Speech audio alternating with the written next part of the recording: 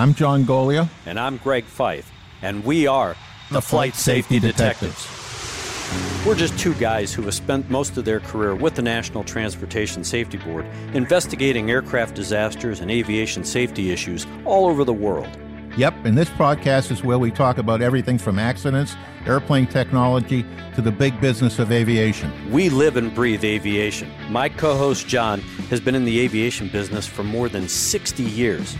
He was the first and only airframe and power plant mechanic to get a presidential appointment to the National Transportation Safety Board. And Greg is a former air safety investigator and GO team captain for the NTSB. He's investigated everything that flies worldwide since he started his career 40 years ago. And on top of that, he is a Living Legends of Aviation inductee. So between John and myself, we have over 100 years of aviation safety experience. It's time to buckle up because it's going to be wheels up. Let's get this show in the air. Well, hello, my friend. How are you, Mr. Flight Safety Detective? I'm at home doing super snoop stuff. Yeah, being the super sleuth of aviation safety, are you? Yep, checking out who's been going in the I've been checking out who's been going in the refrigerator and emptying it. Yeah, I'm glad that you're using those investigative talents for something very productive. Yeah, right. Well, it is getting frustrating not being able to go out and do our jobs. I go back on travel. I've got a lot of travel coming up just because I've got to start doing it. I've got a number of trips. And so, there's always that question of being safe and getting the job done at the same time and finding that delicate balance. And so we're going to be back in the mix, or at least I am for sure. So, but what's your plan? I mean, are you on travel at all? I mean, you can get to experience all of these airlines and all of the issues and all of the discussions, and especially the discussions you and I have had about when you put the oxygen mask on in the airplane. Do you put the mask on over your face, or do you take your other mask off and put the oxygen mask on? I was playing with one. I have a passenger mask, one of those yellow ones, and I was playing with it with my N95 and my disposable surgical type mask, the blue ones, that you covers half your face, and they don't fit very well over either one of them. They don't. And the other big problem, John, is that because it isn't a pressurized mask, you can't force the air through the density of like an N95 mask or some of these cloth masks. Passengers, even if they tried to force fit it over their current mask, aren't going to be able to breathe anything because it's not forced through the mask. You have to inhale very hard. And I just think that that's going to be a major issue. And again, as you and I have talked about it, I haven't seen it addressed. And I'm going to check it again since I'm on travel again this week. You can do it, but you have to be thinking of it through the surgical mask, just the double or triple layer of some thin material. But you really have to suck your air in. It's not easy. You're not going to put it on and forget about it. You have to consciously draw in a big draft of air. And the N95 doesn't do it. It doesn't seem like it's doing it at all. And if you don't educate people that that's the case, they're not going to know any different. And again, if the adult doesn't know it, the child isn't going to know it if, in fact, they have to put that mask on. So I think that hopefully our call to action, if it hasn't been heeded, will be heeded, because I think that is critical in enhancing safety now in this new COVID-19 time where we are going to be wearing masks on airplanes for quite a while. So it's going to be real interesting. It is. And one has to wonder, where is the FAA in the Department of Transportation in all of this? I mean, the airlines have been calling for DO2 to step up and address the mask issue, which they haven't done yet, to make it mandatory for everybody to wear it. But when they do that, I hope they don't leave us with unintended consequences and not address what to do in the event of an emergency with your mask. Yeah. And again, the other thing that kind of concerns me is the fact that some people may have a false sense of security. So now we have a smoke event.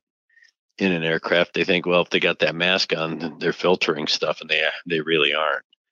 So I think that, you and I think, we're looking far down the road. We're looking at the potential for, here's the immediate solution. However, what unintended consequences or what other problems, and I preach it all the time when I'm out giving safety presentations. Yeah, we fixed the immediate problem, but we created 3 problems down the road that nobody's factored in. And I just hate to get into either a cycle or a sense of complacency because we've got this covered. We're going to protect people by making them wear a mask. Yeah, but it's created other issues that nobody has addressed or hasn't thought to address. So, and speaking of those things, in the past couple of weeks, again, they love to draw Boeing into the mix for whatever reason. And of course, you and I have both read about the 737s, not the MAX, but the 737 NG, which is the new generation, and the classics that are coming back into service with those airlines that had to park them because of COVID-19. All of a sudden now they've kind of blown up this issue with the bleed valves on the engines that are having problems that are causing in-flight shutdowns on the aircraft. And I just wanted you, since you deal with this kind of stuff all the time, let's talk about, exactly what it is, because the way it's presented, John, it drives me nuts because it's, not only, it's another problem with a Boeing, but the way it's presented is, oh my God, this is a big safety issue. It's another black eye for the 737. Well, and really has nothing to do with the 737, like you said. All right, so the issue is sticking bleed valves after the airplane is left sitting in various locations, and it showed up first on the CFM 56 engine that's been on the 737 since the 80s, early 80s. So the engine's been around a long time. The 737-300, the 100 and 200 had the same engines that were on the DC-9, which also had bleed valve problems. But this CFM has been on that airplane for a long time. It's also on a number of Airbus products as well. So what maybe people don't realize that there's only a limited number of engines in the aviation, and they get put on various airplanes, product lines, sometimes exclusively, sometimes there's more than one engine used on a product line. But Pratt & Whitney, General Electric, and Rolls-Royce and the French engine manufacturer are the biggest producers of engines for aviation. Because they were used in so many different vehicles, it requires different things. Now, the engine provides power to fly the airplane, but it also provides what we call muscle air, that's power, like an air compressor, to power a lot of things inside the airplane, one of which is cabin pressurization. So when you get in the airplane and take off, as the cabin pressure builds up, that air is being powered by the engines, not necessarily directly into the cabin, but at least providing muscle air for compressors that'll put it into the cabin. But in any event, you have to bleed that engine off the engine. And that's, in other words, it's just a tap off the engine to take air off of it. It's like your air conditioner in your house. After the air conditioner makes it cold, it goes through a duct and it splits 5 different ways to go to 5 different rooms. Well, it's very similar to that in an aircraft for distribution of this compressed air or muscle air. Because you want constant flow of air, you have different pressures in the engine. If you start from the front of the engine, as you start coming backwards, each stage of the compressor has different pressure in it and different temperature. The temperature goes up and the pressure goes up. So if you're flying along at 30,000 feet and you have your engine at let's say 65% power, and now you're going to descend, the air traffic control tells you to descend, and you pull the throttle back, well, now suddenly you don't have that muscle air as strong pushing to provide the pressurization in the airplane. So what happens when you throttle back is these bleed valves, and there's a number of them in the engine, and they correspond to different levels of pressure inside the engine. So at altitude, you may have been running on the 5th stage bleed on the engine, but as you're coming down, if you need more pressure, the next stage might be 10th stage. That'll start to open up to provide additional muscle air to drive whatever it is you're going to drive. And part of the things that they drive is keeping the wings warm for anti-icing. The leading edge of the airplane is heated with this hot air that comes off the engine. So there's a lot of uses for it. And these bleed valves regulate the pressure inside the airplane because you don't want unrestricted engine bleed air because the pressures can get quite high and also quite hot. So you don't want to get them. I mean, I remember 13-stage air on a JT8D engine, which was the one used on early 727s and DC-9s, was something in the neighborhood of 1,400 degrees centigrade, which is probably 18 or 1,900 degrees Fahrenheit. That's pretty hot. You don't want that running around inside the airplane or even inside your wing. So there's ways they modulate that to keep it cooler. So it's a very complicated system, and these bleed valves have to be very free to open and close.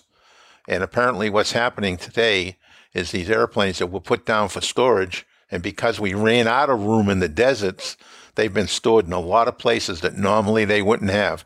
I mean, I just saw a picture of 80 or 90 airplanes stored in Pittsburgh, which is not exactly free from humidity. So those airplanes would have to be looked at rather closely when they come back into service. Now, when you and I were out to Seattle, GE was out there, and they talked about what they needed to do to those same engines, this engine that we're talking about, the AD's talking about, the FAA, what they were going to do to those engines. And they were very specific, and they were very conscious of the fact about bleed valve sticking. I talked to them about that after the presentation, actually. And apparently what's happened was the airlines were following the script that GE presented for the 737 MAX engines, but apparently some of these earlier 737s were parked and they didn't follow the same script. Well, probably because there wasn't a script written for them. It's just what's in the maintenance manual that probably hasn't addressed adequately storage. But in any event, they were stored. These bleed valves picked up some contaminants and maybe some corrosion, and they start to stick. And the concern is today, because we have 95% of the fleet has two engines, you can't be having one engine failure on an airplane and worried about the other one. Yeah, especially during critical phases of flight and the return to service. The thing that concerns me, and again, you and I have touched on this in previous shows, and that is, while here in the United States and elsewhere, the maintenance is very good, we've questioned some of the maintenance practices around the world. Recently, we talked about Pakistan with their pilots and possibly their maintenance folks, as well as Indonesia and other places.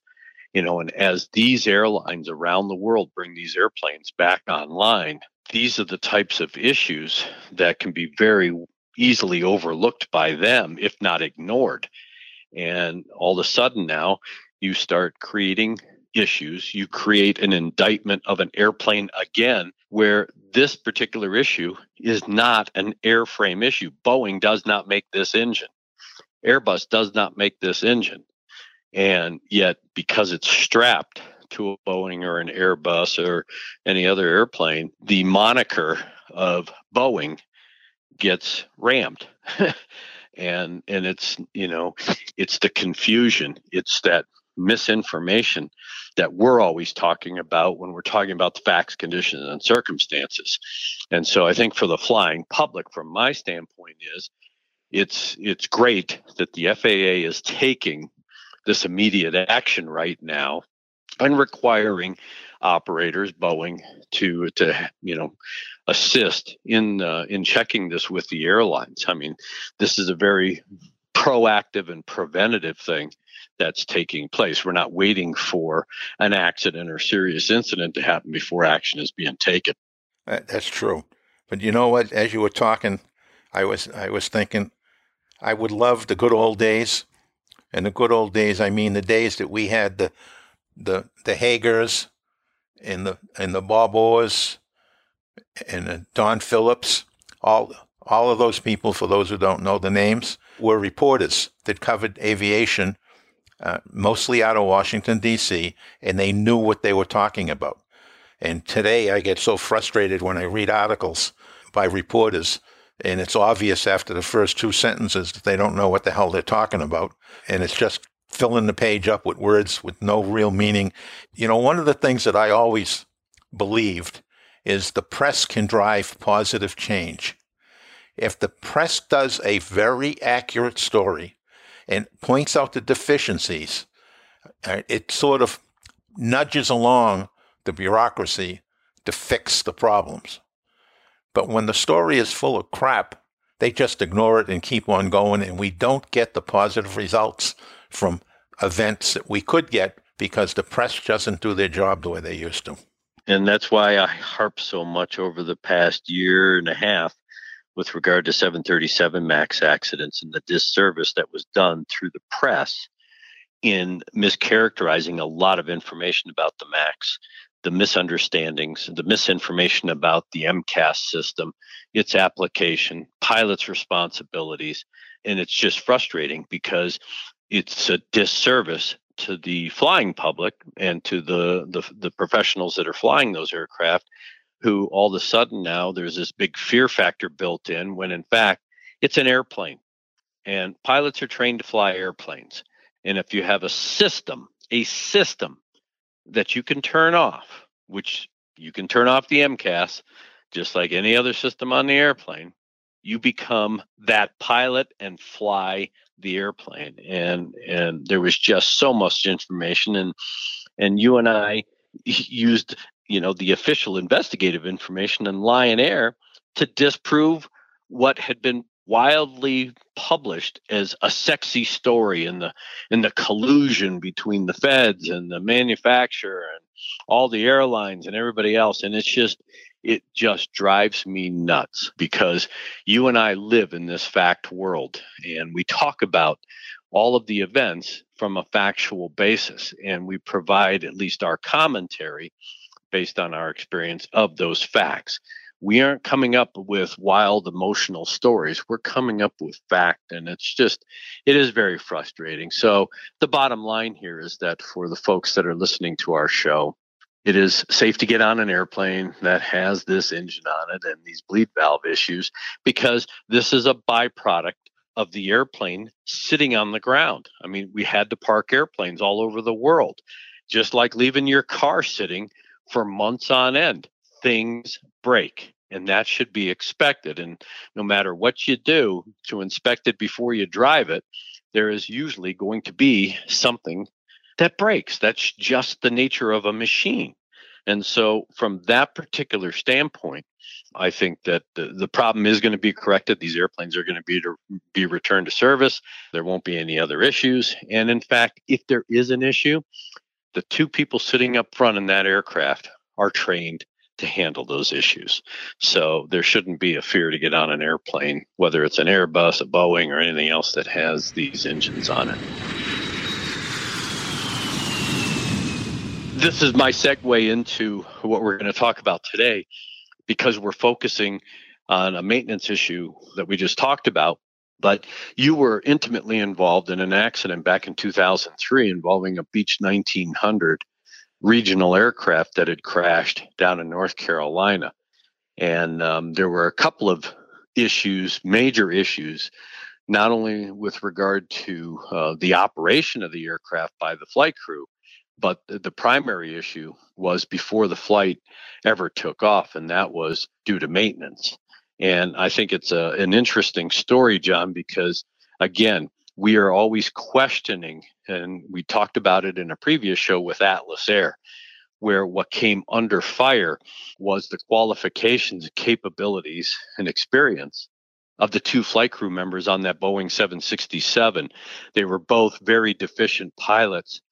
A system that had come into play years ago called the Pilot Record Improvement Act, where it would be incumbent upon air carriers or employers to be able to run very thorough background checks on pilots from previous employers to see whether they met qualifications. Did they have any serious deficiencies that would prevent them from having an employment opportunity? One of these issues, of course, was whether or not the flight crew in this particular instance, this Beech 1900, were they properly qualified? Were they properly experienced to fly the airplane? But then you and I are going to take it one step further. So I think to kick that off, since you have a lot of knowledge about it, this was one of those issues where the airplane had been in for maintenance a couple of nights before the accident. It had already flown several revenue flights without incident. But on this particular accident flight, things started to develop, both with the baggage weights and the flight crew calculating a critical component, which is the weight and balance and center of gravity, but also then an unbeknownst to them maintenance issue. So I'll turn it over to you, and why don't you just talk about some of the maintenance history that took place those 2 nights before. This airplane went in for a rather routine maintenance visit, and it's an all-night job. The airplane came in about 10 o'clock at night, or the people that worked on it came in about 10 o'clock at night, and they worked through the night. There was a half a dozen mechanics and one inspector. The inspector had a lot of experience on this particular airplane, but the rest of the crew had less than 2 months' time with the company working on this particular type of airplane, and they were very inexperienced, to say the least. And this particular night, there was 2 jobs that were rather technical in nature. One was this elevator rigging check, and the other was an engine problem. So the inspector, who's normally the second set of eyes, the guy who's supposed to take an unbiased look at the work that's done to make sure it's done right, is now part of the production on those problems, because he's telling these individuals what to do. He's trying to guide them through the work that has to be done, plus keeping tabs on the other 4 people that were working on the airplane as well, and doing his normal inspection duties, the routine inspections that he has to do. So he was busy. This particular mechanic that was working on the airplane, according to his resume, had some experience working on flight control rigging in the past, but in subsequent looking at that wasn't as strong as what was stated on the resume. And wasn't it, John, that whatever experience it wasn't on the 1900 per se?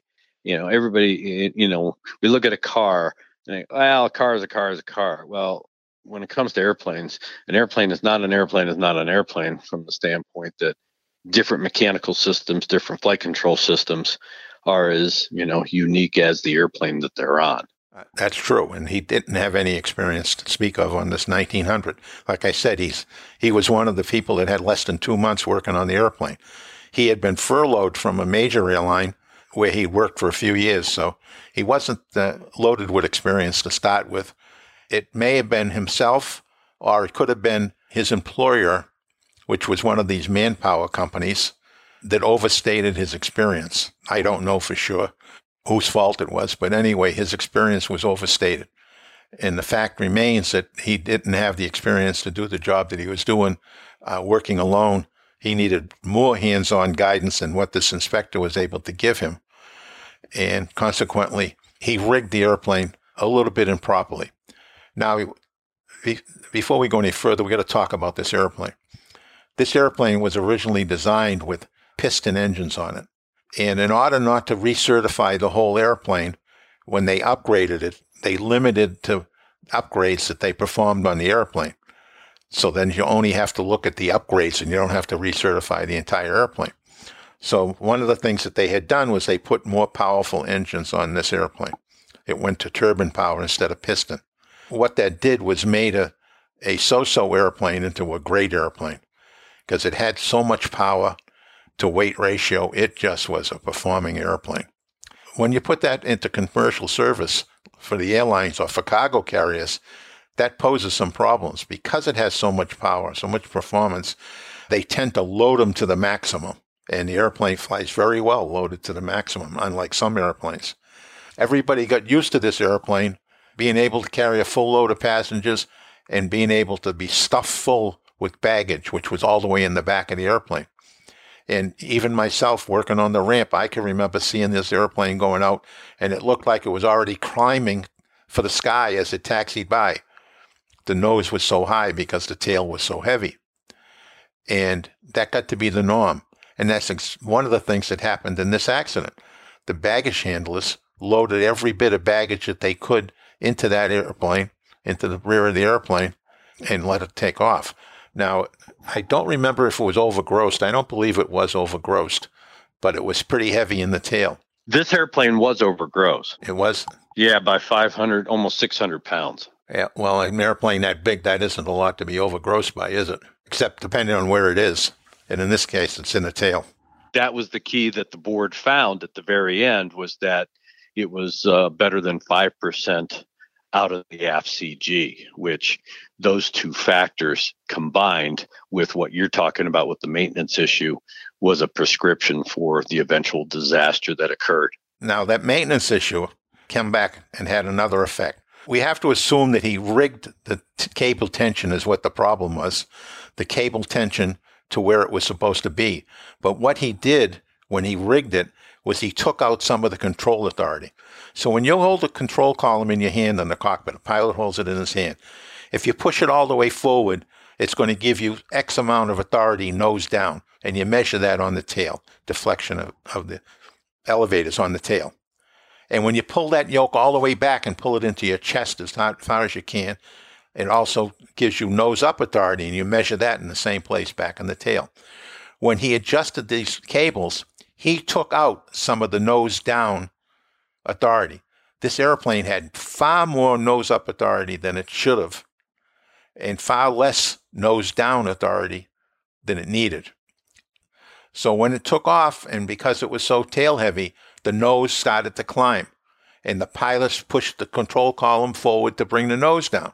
But they couldn't bring it down because it had been trimmed out. It had been taken out by the improper maintenance activity that went on, so that they couldn't push the nose over.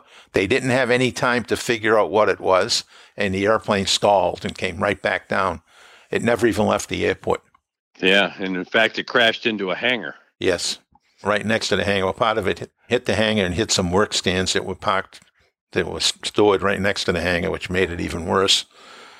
And everybody perished. There was a big fire because it was full of fuel, needless to say. And after all the work that was done on scene, this ended up back in the hangar. This accident ended up back in the hangar. And despite my best efforts, because I was there for this, I was not able to get the accident staff, management of the aviation division, to go deeply into this maintenance misadventure. I'll be kind and call it a misadventure, into the hangar to identify all the causes and all the events that led up to what happened. You know, unlike what happens when we do an accident that involves pilots, the NTSB will put 2, 3, 4 people digging into all the factors that impacted upon the person, the pilot, doing the work, and identify where the deficiencies were. All too often when we have a maintenance accident, they come up to the hangar doors and say, okay, it was a maintenance accident. It's inside the hangar. See you later. Exterior light. Servo control. Engine start panel. You bring up a good point, John, and you know, because we have always focused, the board is, you know, primarily focused on the operations side of an event. And while they do get into maintenance and they do find these maintenance deficiencies, they don't dissect it to the level that you're talking about. And when you look at it, maintenance is just as safety critical position as operations. I mean, if you don't fix it right, I can't fly it right. Yes. The big problem is how many issues have we, I won't say ignored, but glossed over or really not developed that could provide further improvement to the ground side of the overall operation of the aircraft. That is the maintenance side, making sure that that airplane is fit to fly, good to go, airworthy to conduct the mission. And, you know, in this particular instance, the point that you made with regard to the fact that you have these manpower companies that, because the airlines are contracting out to these folks, they don't have the resources on staff, budgets, and everything else. So they contract these services. And while the guy may have a ticket in his pocket that says he is an A&P mechanic and he has some, quote, prior big airplane experience, doesn't necessarily make that person the best qualified to be touching that airplane, even if they can read the maintenance manual. That's more than true. More than true. I mean, it's really, and maintenance manuals are not the best written today. They've gotten quite good today, but this airplane wasn't today. And you know that maintenance manuals aren't written by maintenance guys. They're written by frickin' engineers. Or not even. Or technical report writers that have no aviation background. When I get on my high horse and go after the manufacturers for their manuals, one of the things I like to point out is pick an airplane, 707, 720, 727, 767, 57. Where do you think those manuals were written? I have no idea. All right, the airplanes were built in Seattle. The manuals were written in Wichita. Huh. Now, the manual has to be ready to go when the first airplane comes off the assembly line. Where do you think these guys in Wichita got the information to put the manual together? The internet. Yeah. Well, it's the drawings for the airplane. Yeah. Sometimes the drawings don't agree with engineering drawings, don't always agree with production drawings because there's engineers on the assembly line that change those drawings as they go on for manufacturing ease. Right? It's gotten a little better with the new computer-aided design tools. But back in the day, they were horrible. I can't tell you how many problems we had with new airplanes with the maintenance manuals that come along. Maintenance would find workarounds. We always would get mechanics in trouble because the FAA would come in after the fact when something happened, something broke, and they found it. The FAA found it. And they'd come back in and say, well, you didn't follow the manual. Well, you can't follow the manual, but that wasn't an excuse. Yeah. And you mentioned this word workaround where, once the airplane comes into service and the guys who are actually working on it find either more efficient ways to fix something or find that the manual isn't the most proper way to fix a problem or even fix the problem at all. It doesn't address it as they're seeing it. And those things lead to changes. And I know that you were involved in an accident with Continental Airlines eons ago where they were trying to find a more efficient way. American Airlines, trying to do a more efficient engine change on a DC-10, which led to a catastrophic loss of the engine off the airplane in Chicago that led to a disaster. And while from my standpoint and all the experience that you and I have had together doing accident investigation, the consequences of the best intended actions, these guys are trying to be more efficient. They're trying to do things right. And unfortunately, things end up in a smoking hole because something went awry, the procedure wasn't actually followed, or the people that were executing that procedure weren't the best people to execute the procedure. Well, on that whole side of the maintenance system, engineering drives maintenance, but engineers are under a lot of pressure themselves, times pressure. Oftentimes they're not in the same location. I mean, the airline I worked for, the engineers were 5 miles off the airport. It wasn't like that when I started. When they were small, the engineers were right there, and they could go down on the hangar floor and look at the airplane. And if you were in a remote location, they could go down and look and see what you're trying to explain to them. That's not the case anymore. And in fact, I think it's about to get even worse because United Airlines chopped. They had a huge engineering shop, 600 plus engineers at one time. That's only a shadow of what it used to be. And they're all looking now to make that even smaller by contracting out the engineering services to companies that will provide them for them.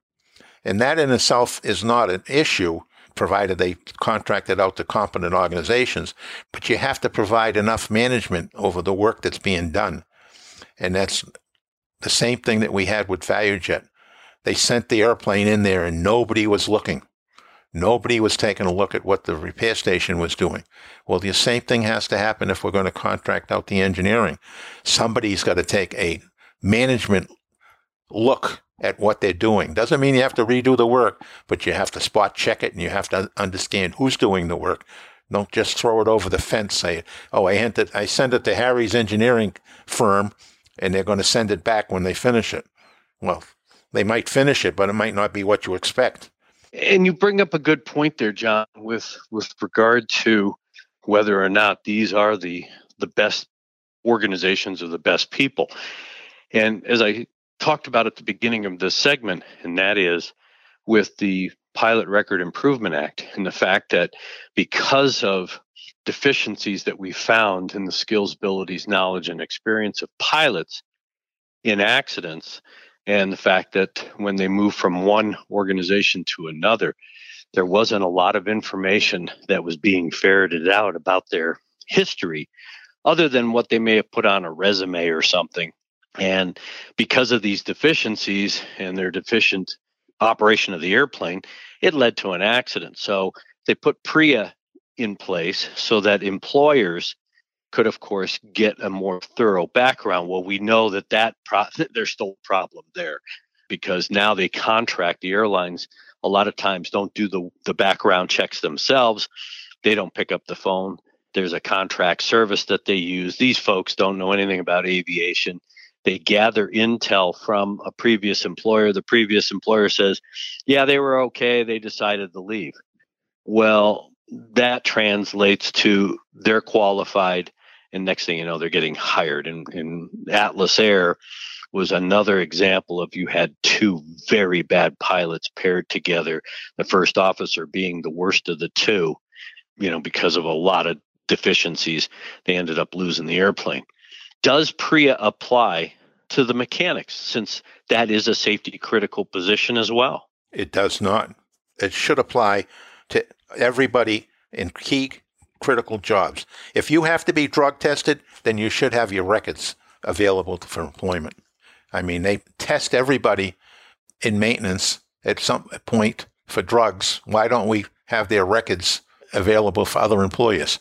I know some people that were let go because of repeated drugs. Most times you get caught doing drugs the first time. Yeah, you go through a treatment program, you keep your job, and then the second time there's no second chance. And so I personally know two for sure. I think there's a third that were let go because of the second chance rule. And within a short period of time, they were back working for another aviation company. And with so much contract maintenance, more so than contract pilots especially, you're not going to see air carriers using contract. You see more of that in the charter business and definitely in the corporate world. But where you do have so many contract maintenance organizations, third-party maintenance organizations, the airline doesn't have their own people in El Paso, Texas. They contract to a company. And you don't know what you're getting other than the company saying, I got two guys that are qualified to work on your airplane. Well, that's true, but are they the best qualified guys? Did they have a deficient history that could compromise the safety of your aircraft? And I just think that, they should apply the PRIA standard in maintenance because, like I said, if you fix it wrong, I fly it wrong. In my presentations, I say it so many times that I'm blue in the face, but there is no job in aviation that's unimportant. People think, oh, he throws bags. What's that matter? Well, the guys that threw the bags on this Air Midwest accident that we just talked about, that did matter. They told us that there was a number of them that were very heavy. Didn't that trigger some thought process that maybe they were loading the airplane too heavy? Yep. Yeah, I mean, because weight and balance is so critical. And while, they're just, they're manual labor, that manual labor is critical to the safe operation of the aircraft. And, all the way down to the people that empty the trash, if you will, there is always a safety issue involved. And I think we minimize it sometimes. Oh, like you just said, he's just a baggage smasher. He works on the ramp. That's not a big deal. It is a big deal. Catering trucks. How many times have we seen guys who have bumped the side of the airplane with a catering truck They don't think it was an issue. Next thing you know, there's, damage to the fuselage or whatever that can erupt into a very safety critical issue with the operation of the airplane. So, like you said, nothing is too small in aviation. And I just think that when we look at the operation, we have focused all of our attention on the operation. That is how we fly the airplane, what the responsibilities are of the pilots. But again, I just think that in a safety critical position where you need to make sure that when that airplane comes in for maintenance, it goes out in an airworthy condition, it's pristine, ready to go, so that I don't have to deal with a problem that I wasn't planning on. Yes. We're not there. We're actually going in the other direction. Where's the FAA in all this, John? Why aren't they seeing this? Why are you and I having to talk about this and possibly even make it a call to action to get somebody to move on this? I mean, this isn't rocket science, John. This is logic. And it's not like we have to study the issue. We've studied the issue. We've seen the accidents. This is a reoccurring problem. We saw it with Eagle Lake, Texas. We saw it with a number of maintenance-related accidents. And the question is, why isn't anybody moving off dead center? I've asked the same question. When I was at the board, a number of the senior management in the FAA were friends of mine from long before I got there. And, I expected more out of them, but there's something institutional in the way the FAA runs in Washington that prevents the maintenance side from getting anything done. Now, I know part of the reason is, for example, human factors. When we put some human factors programs together and they went on this list of the FAA, and the maintenance issues always were on the third page of the list. And when the budget got passed, it was rare that there was enough money to go past the first page. So although all this work was done, all this effort to identify the problems was done where the FAA could have some impact, and then the system just wouldn't fund it. Then it becomes very frustrating for the FAA inspectors. And how many times do you get slapped in the face before you just throw up your hands and say, you know what, I'll just do my job and I won't care and I won't push very hard. And we see that on both the pilots and more so on the maintenance side, but we see it. And it's amazing, John, because when you talk about human factors, everything that happens in the cockpit, every single thing that happens in the cockpit when it comes to human factors, whether it's fatigue, decision-making, aeronautical decision-making, some of the physiological effects that pilots experience, everything that happens in the front end of an airplane happens in the hangar, happens to maintenance folks. And I just don't understand. And you and I have bantered this back and forth for years. Why is it that we cannot get these folks to understand? Yeah, they talk about fatigue and the fact that, the maintenance guys are, working overnights and then they're working a mid or a day or whatever. Okay, they've touched on it, but they haven't really addressed it yet. Everybody continually beats up pilots for fatigue and duty schedules and that kind of thing, and physiological things. Well, okay, a pilot's going to experience spatial disorientation in the airplane. Mechanics not going to do that, but mechanics do have health issues. Mechanics do experience these physiological things that can have an adverse effect on their performance to do their job, or cognitive thinking issues that pilots experience. Same thing happens in a maintenance hangar. And next thing you know, you got a maintenance guy who has done something where either by attitude, they go, been there, done that. I've done this before 1,000 times. I don't need to follow the manual. And next thing you know, they've rigged the aircraft incorrectly and things like that. And I just don't understand why we don't really apply an equal standard to the hangar because of how safety critical those positions are. Yeah, we haven't been able to. And on the fatigue issue, I used to ask when we would work in Washington before I came to the board, would work in Washington on the fatigue issues, I would ask the question, said, why does General Motors not assemble their cars on midnight shift? None of the manufacturers in this country assemble products on midnight shift. They do it on a wartime footing. They don't do it normally. Why? Ask the question. I don't know the answer. Ask the question why. And you get that blank look in everybody's face. I think they know something we don't know. Maybe they don't want to pay for the quality issues because the car got out and it wasn't assembled right, or somebody missed something, and, whatever the reason. Maybe they've got some experience with that and they decide, you know what, we don't need to do it. We'll work 2 shifts. And we've seen that with pilots, John. I mean, NASA, we had Mark Rosekind, who worked on the Guantanamo Bay accident with me. It was a DC-8 that crashed with a cargo hauler. There's just historical information written ad nauseum in aviation about backside of the clock flying. And primarily the cargo haulers are the ones that do the backside of the clock flying, the red eyes and that kind of stuff. And we know that pilot performance has a tendency to degrade because they're getting out of circadian rhythm. Your body is built to work, and be awake during the day and sleep at night and recover. Yet now we're going against nature. And that in and of itself imposes physiological things that degrade performance. We know that. And while we try to fight through it as a human, because we need to accomplish the mission, again, we still haven't applied that level of knowledge and standard equally, because you do have that overnight shift. Why?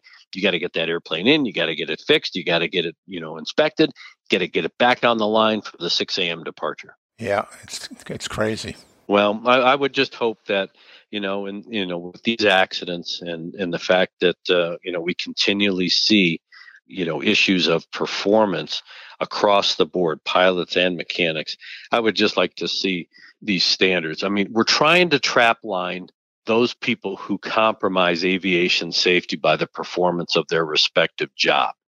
And, the majority of the pilots out there, the majority of the maintenance folks out there, and flight attendants and anybody else, they're outstanding professionals. But you have those folks that slip through the crack. You have those folks that get into a position that they have no business being in.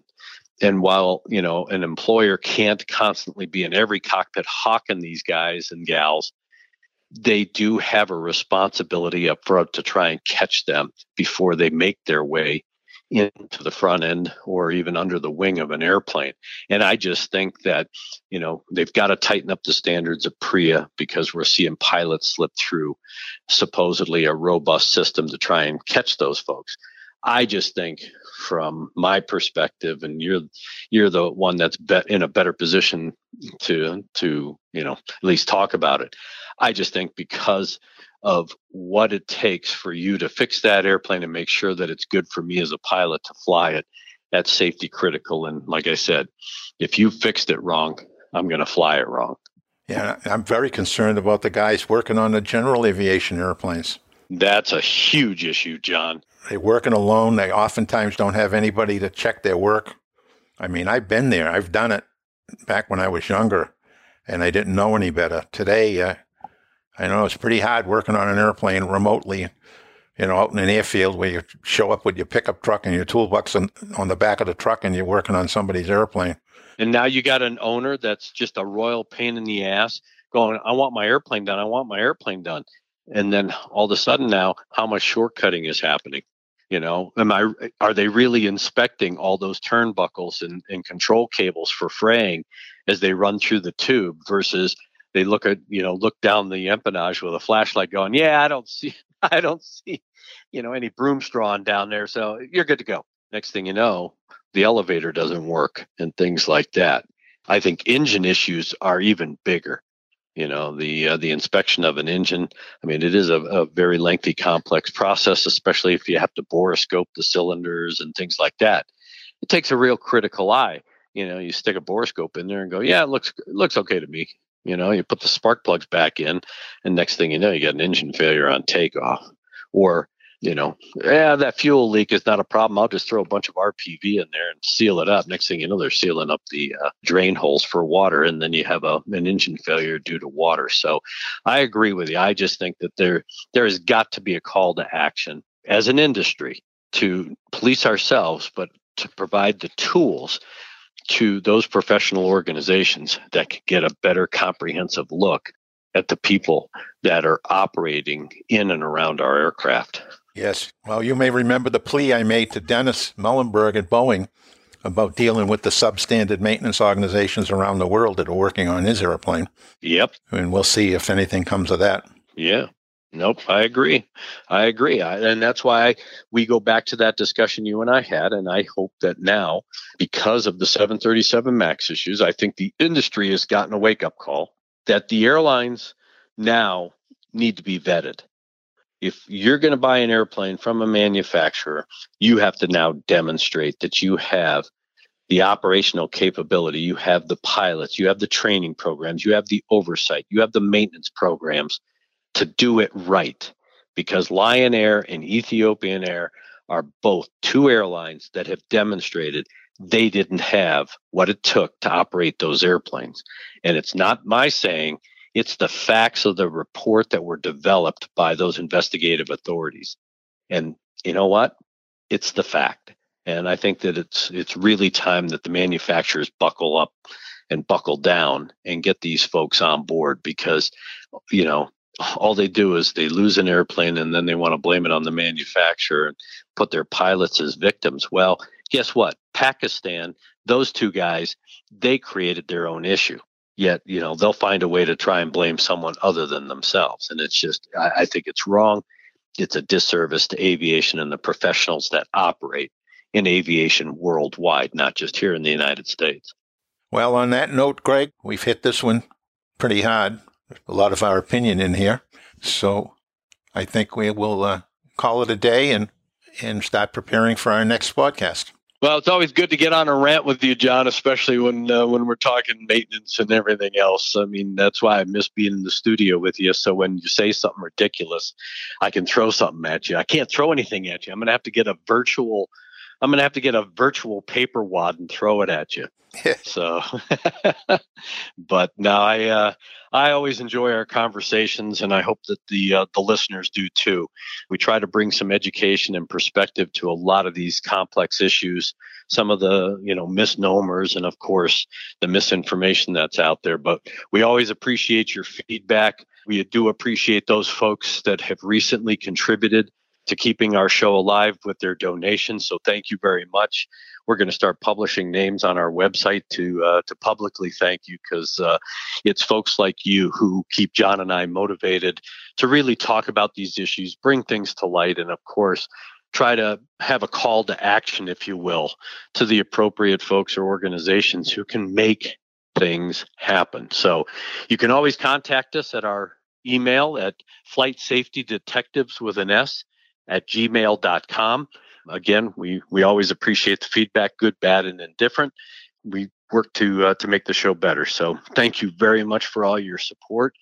And as always, my friend, thank you for indulging me in some of my rants and raves. So, it's nice to be able to vent, especially in this period of COVID where physically and mentally, we're not as challenged every single day. But this is a good release, because there are so many issues out there that every single day keep developing or keep coming to light, and at least you and I can talk about it and hopefully educate the folks that are listening. So as always, I will give you the last word. Well, I hope there's any maintenance people out there that take exception to what I said, get a hold of me. I would love to have a discussion.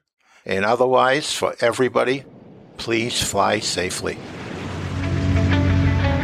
To listen to more episodes of the show, go to flightsafetydetectives.com or the Professional Aviation Maintenance Association at PAMA.org, and wherever you find your favorite podcasts. Catch us next time when John Golia and Greg Fife talk about all things aviation. Thanks for listening.